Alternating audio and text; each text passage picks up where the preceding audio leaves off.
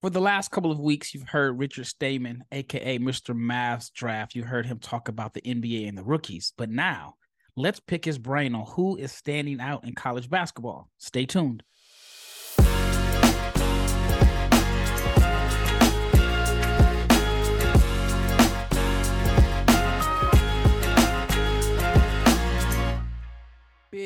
Big shout out to each and every person that has made the Locked On NBA Big Board podcast your first listen of the day. I am Rafael Barlow, your host and director of scouting for NBA Big Board and the founder of NBA Draft Junkies. And my co-host for the day is Mr. Mavs Draft. If you're on Twitter and you're on NBA Twitter, NBA Draft Twitter, you know Richard Stayman, Mr. Mavs Draft, because he is one of the biggest stars in draft Twitter because he's always posting clips and content. And as of today, the Dallas Mavericks have a first round pick. So I think it's top 10 protected. So as of today, the Dallas Mavericks have a first round pick, and it would be a lottery pick. So I'm just going to come right out with it. Based off of what you see right now, who would be the guy that you would target for the Dallas Mavericks? Who makes sense for the Mavs? Victor Wembanyama would solve literally everything. But you could also say that about all 29 other teams. That's a cheat answer. If they did end up in that spot, though, I mean, take advantage of the fact that Cam Whitmore hasn't played. Put him as a wing that can create a little bit, put the ball on the floor, and also spot up, defend. Makes moving on potentially even from like Reggie Bullock pretty easy. All right, so let's this first segment, let's go half Mavs, half NBA Draft. What, in your opinion, is the issue with Dallas? I mean, outside of the fact that Reggie Bullock hasn't started the season yet and Hardaway is struggling shooting, is that the main issue? Or are there other issues that, unless you're paying close attention to the Mavs, you haven't really been public? I mean, would you say anything has clicked with this team? Because I personally wouldn't. Like, I think it's such a simple storyline, but like that's, for me, it. Well, I feel like they're getting open looks. I feel like Luka is creating a ton of open looks. The guys just aren't making them. There was a game that I was at, I think it was the Portland game last week or a week or so before, where they couldn't make a single shot and they got tons of open looks. And then in like late in the fourth quarter, maybe like the last 2 minutes, they hit every single shot. But I'm thinking that if Hardaway and Bullock can shoot 36% from three, I don't even know the numbers off the top of my head, but if they can be league average or 38 or even shoot close to what they're capable of, I think the wins and losses are totally different. They're definitely, I think they're like 500 right now. I think that is the biggest difference. But I had this conversation with my brother, and he was saying that, like you look at the Warriors, for example, and if you look at the Celtics, they don't have a bunch of 3-and-D guys. They have guys or wings that can create their own shot.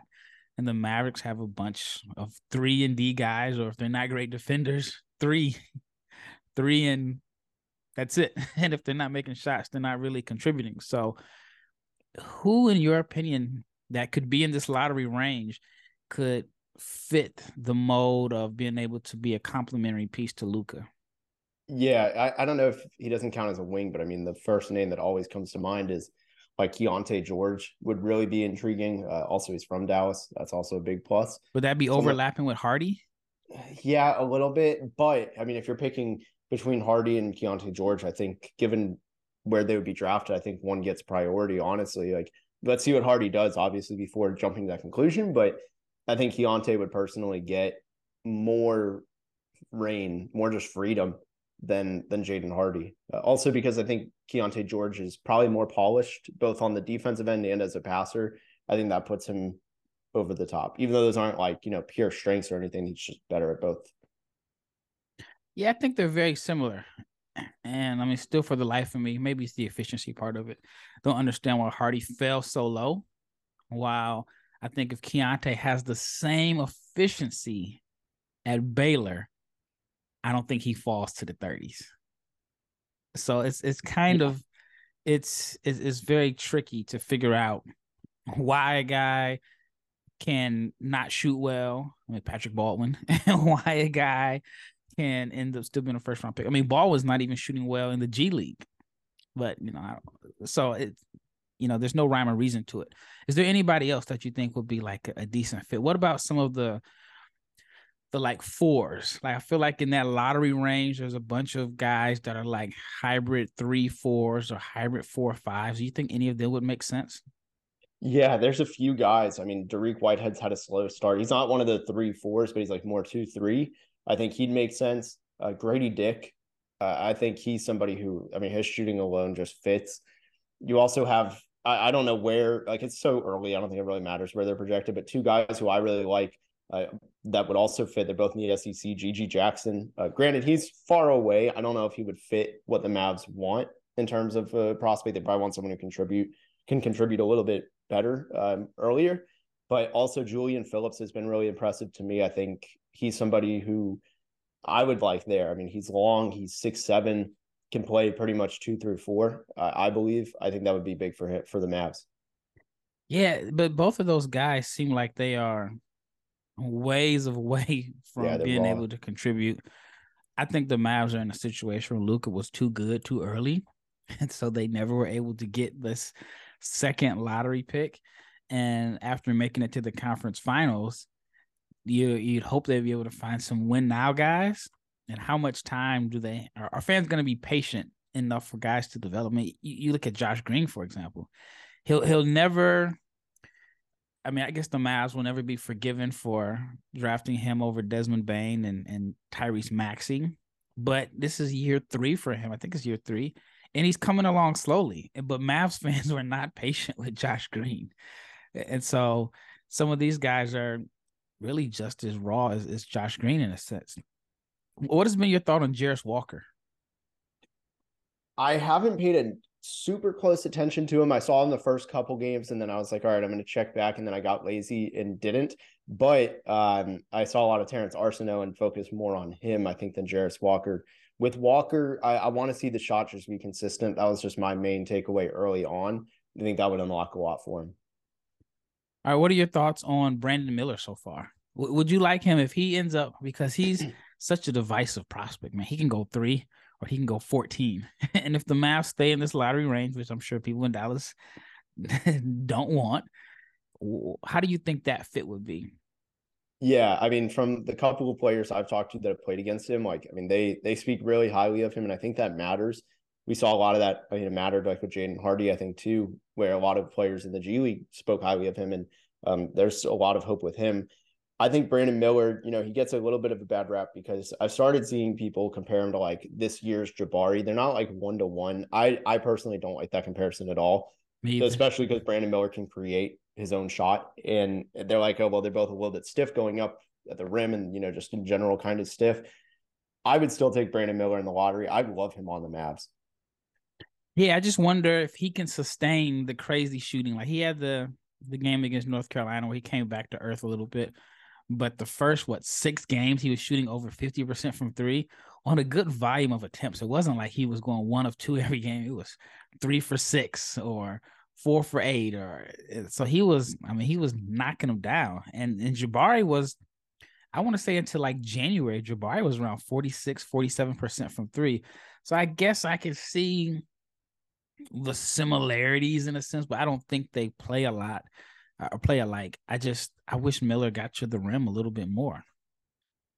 Yeah, I mean that's I think why people say Jabari Smith is it's who they always refer back to, because we said that exact same thing last year. The only time Jabari Smith was going to the rim was if he got his man up in the air and maybe there was like a smaller center at the rim. I mean, I just remember that UConn game where he threw down the monster dunk, and same thing with Miami in the NCAA tournament. But other than that, you really didn't see him go to the rim. Again, though, I don't think it's a fair comparison, but that is something you want to see him work on for sure.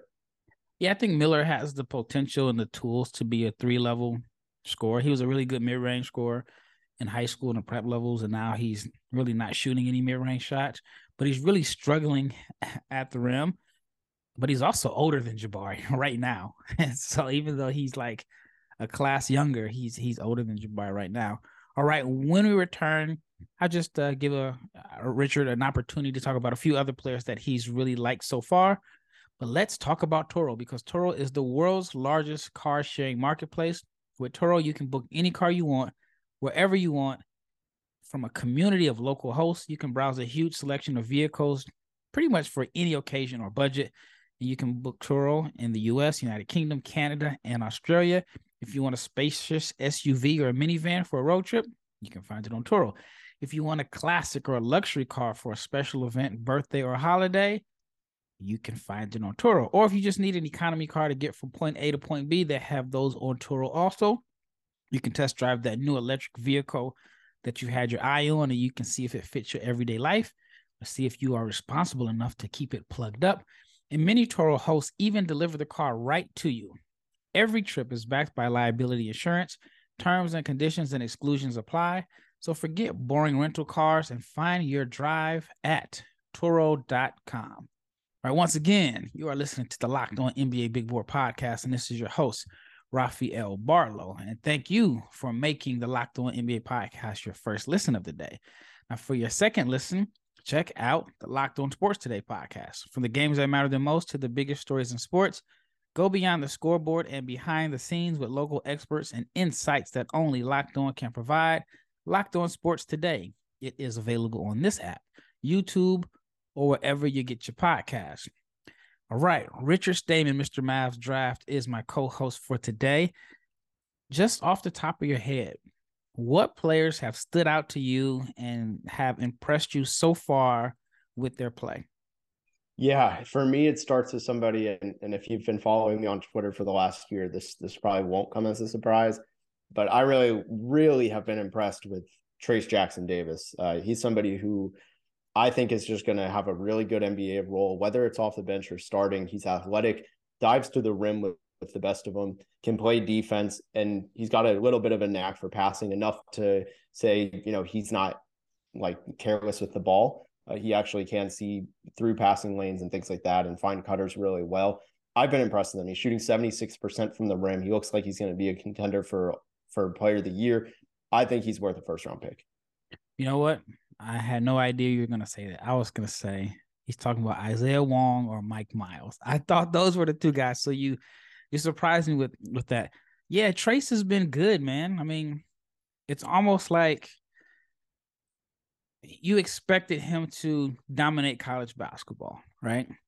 The one thing that I wanted to see this year was, are you going to be able to score outside of the paint? Like he does all of his damage in the paint. I wanted to see, all right, is he going to be able to knock down short corner jumpers, maybe jumpers from the elbow? I didn't expect him to be like a floor spacer, but I wanted to see if he could be a little bit more of just not so reluctant to shoot. To me, he's very similar to Drew Timme in a sense. Not saying that they're the same player, but they're guys that there's probably over 100 games of film to watch, evaluate. You know who they are. You know what they do. You know that they're going to dominate college basketball. The question is, especially in today's NBA, like if you are, Jackson-Davis is a better defender than Timme, but it's like, what is your role as a four-man or even an undersized five if you're not like a defensive anchor or a floor spacer?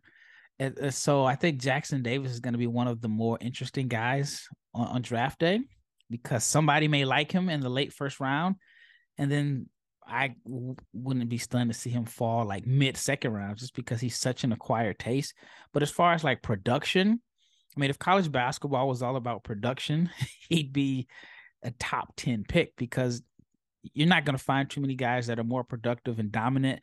And one of the stats about him that was very interesting last year was that when you watch him play, he doesn't blow you away as being like this great athlete, but he was ranked in the top 10 in dunks last year.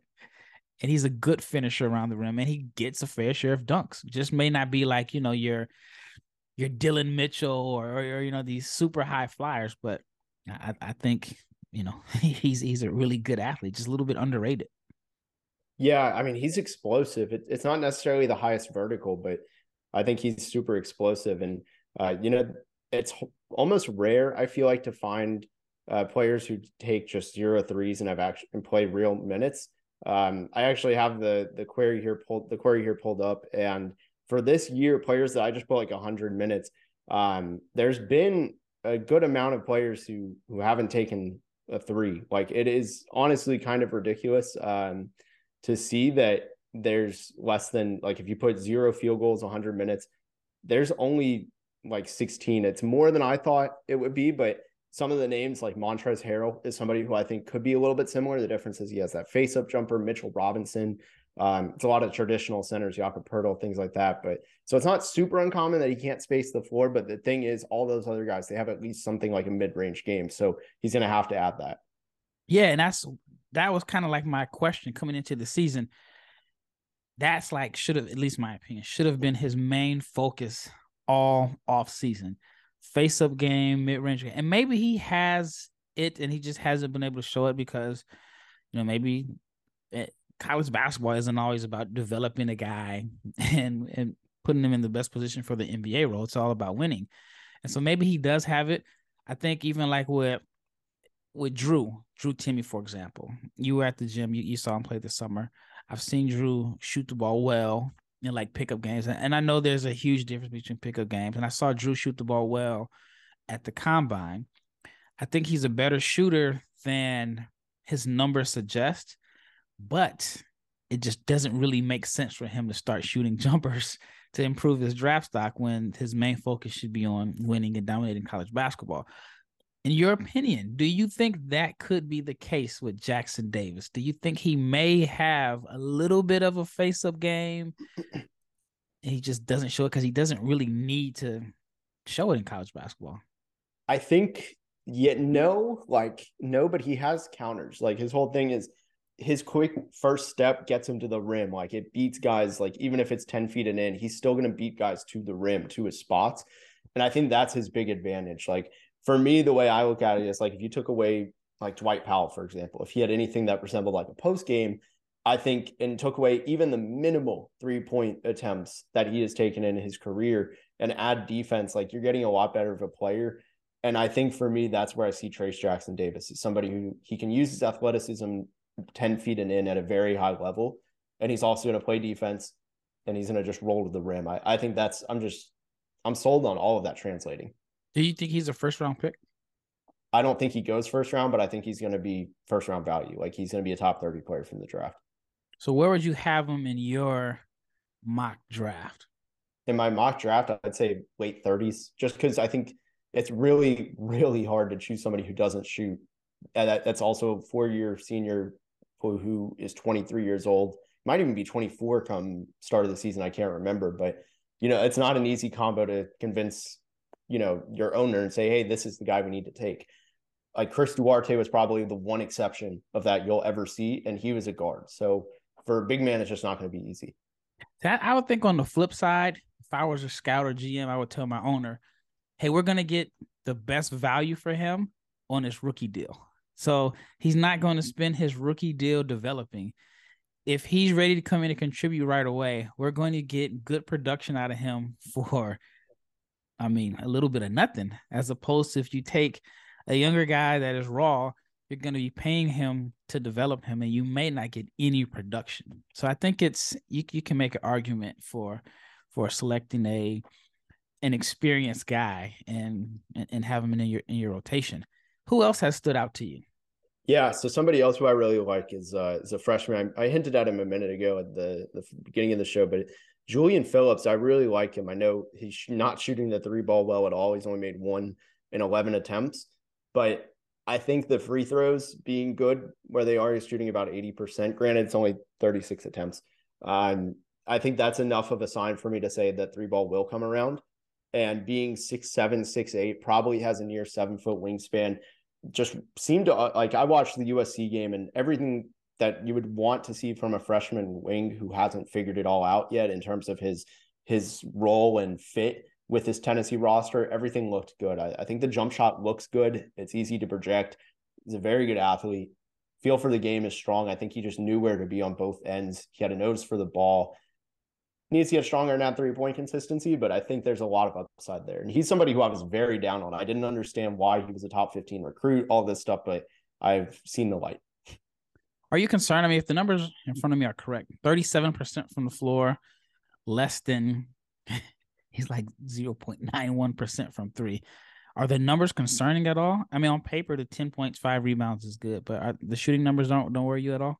No, just because that free throws percentage, I mean, 36 attempts already through 6 games, and he's shooting a high percentage. Like, he's making his free throws. So I think that combined with the fact that he has good shooting form, or at least passable shooting form, makes me confident it's going to eventually, we'll see an uptick. Like, if he goes 3 for 3 of his next threes, I mean, he's already doubling, maybe even tripling his 3-point percentage.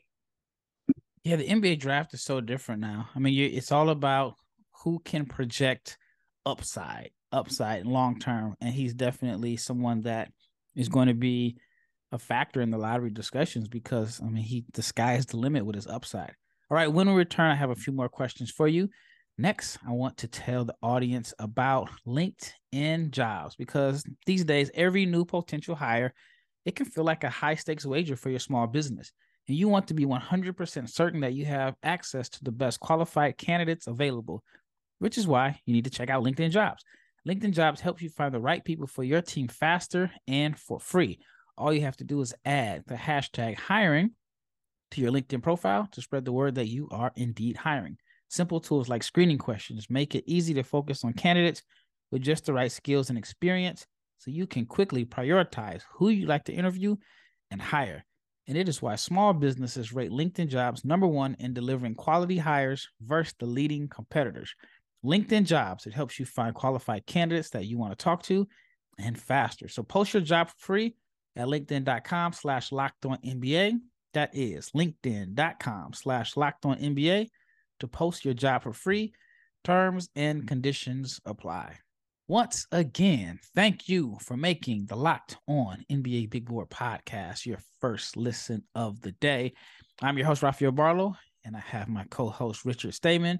And we're just going to spend this last segment talking about a few of the players that have caught his attention. So you've mentioned Julian Phillips. You mentioned Trayce Jackson-Davis. Who's next?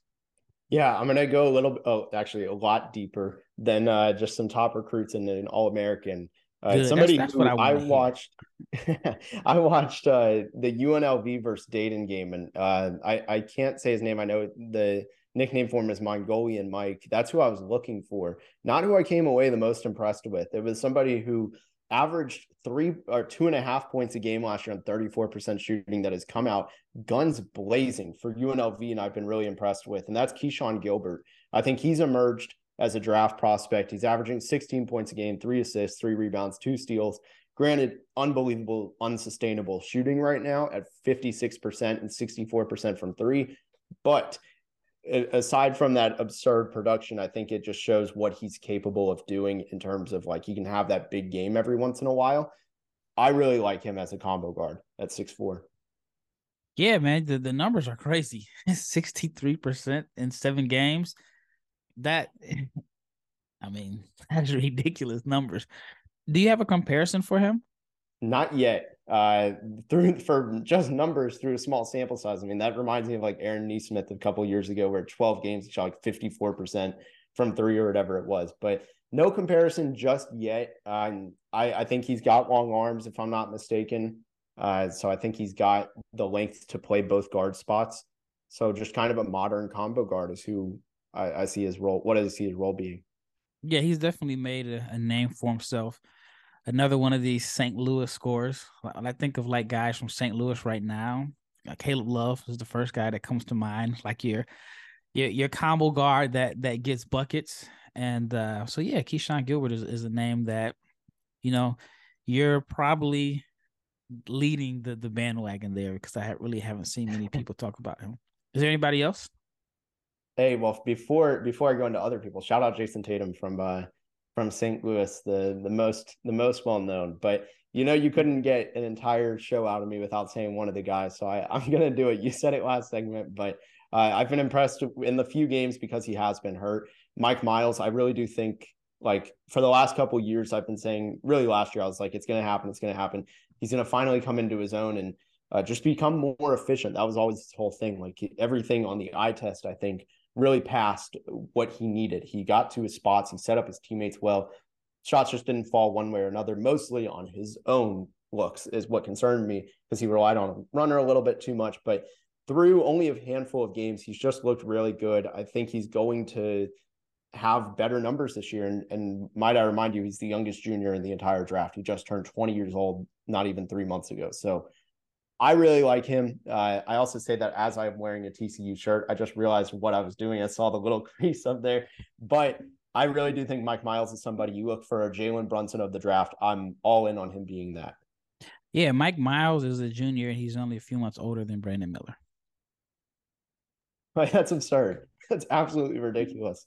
It just shows and I had this conversation with my dad this weekend. I was at home, and a friend of mine has a son that's pretty good, but his son is a sophomore in high school and he's still 14.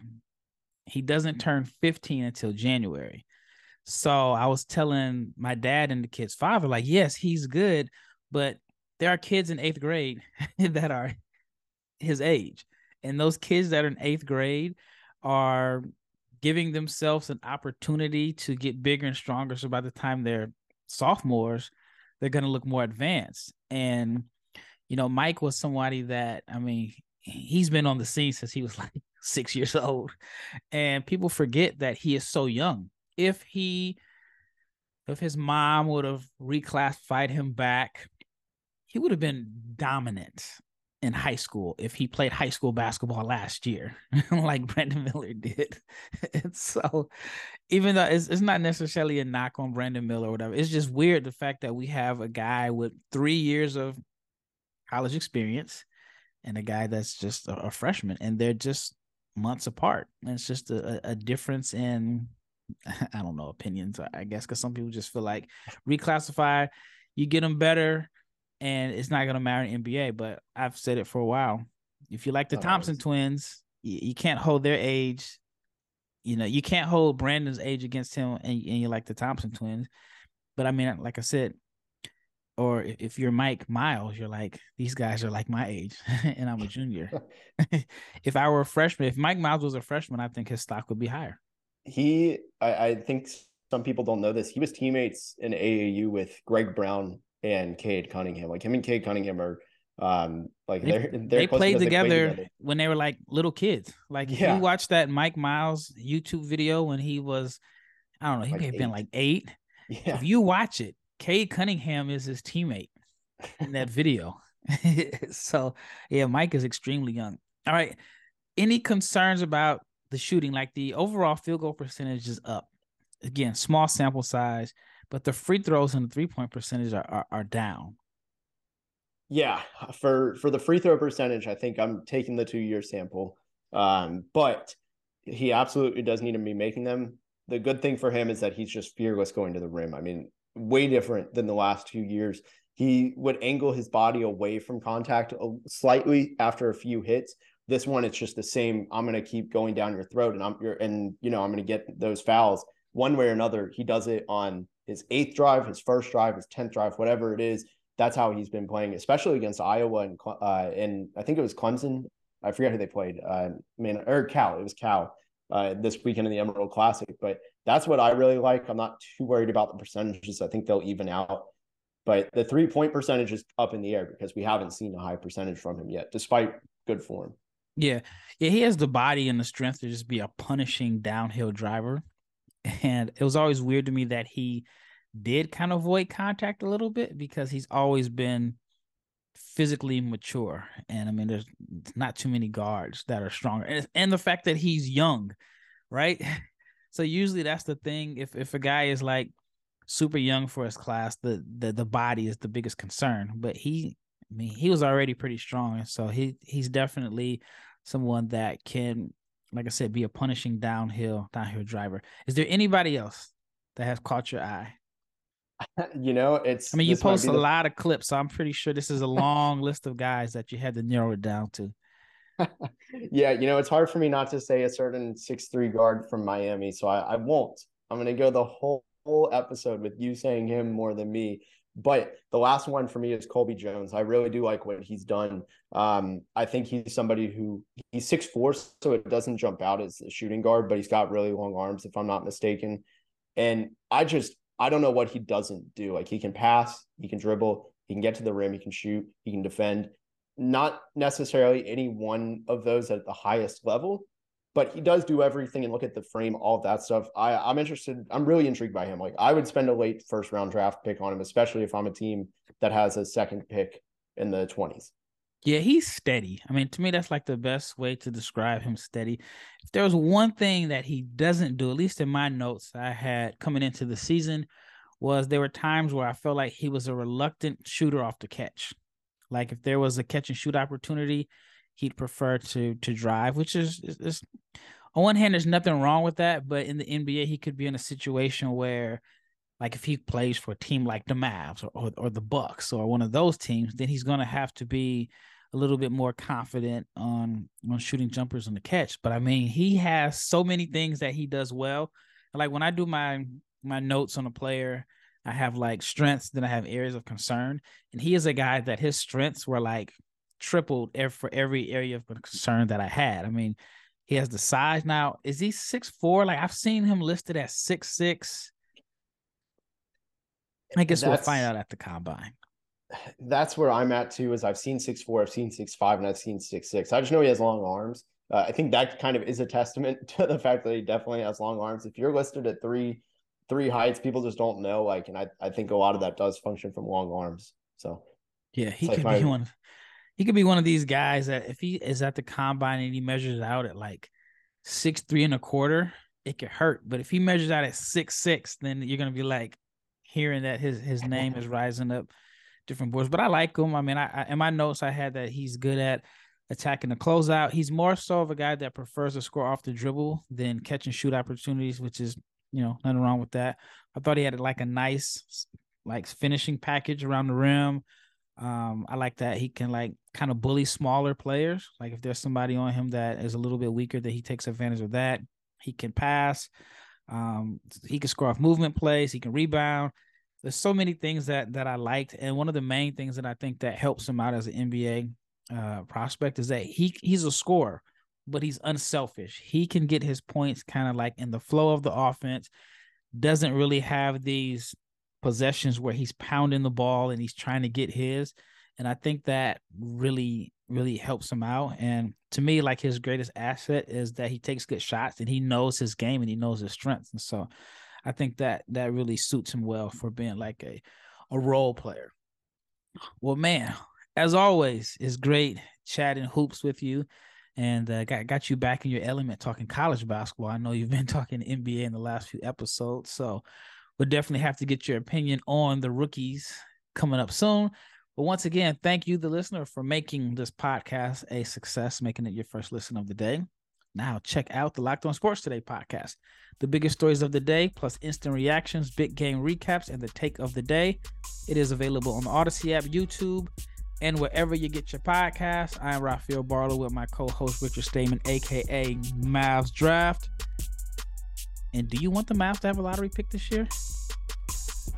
That is how you upset Luka. Like, unless Luka's hurt, no. As much as like yes, no. There's too many elements to it. It's too long of an answer for the final portion of the show. But I mean, like, you get rid of the trade like cloud over your head that you can finally trade some first round picks. Just no. Mavs Twitter is really starting to get toxic right now.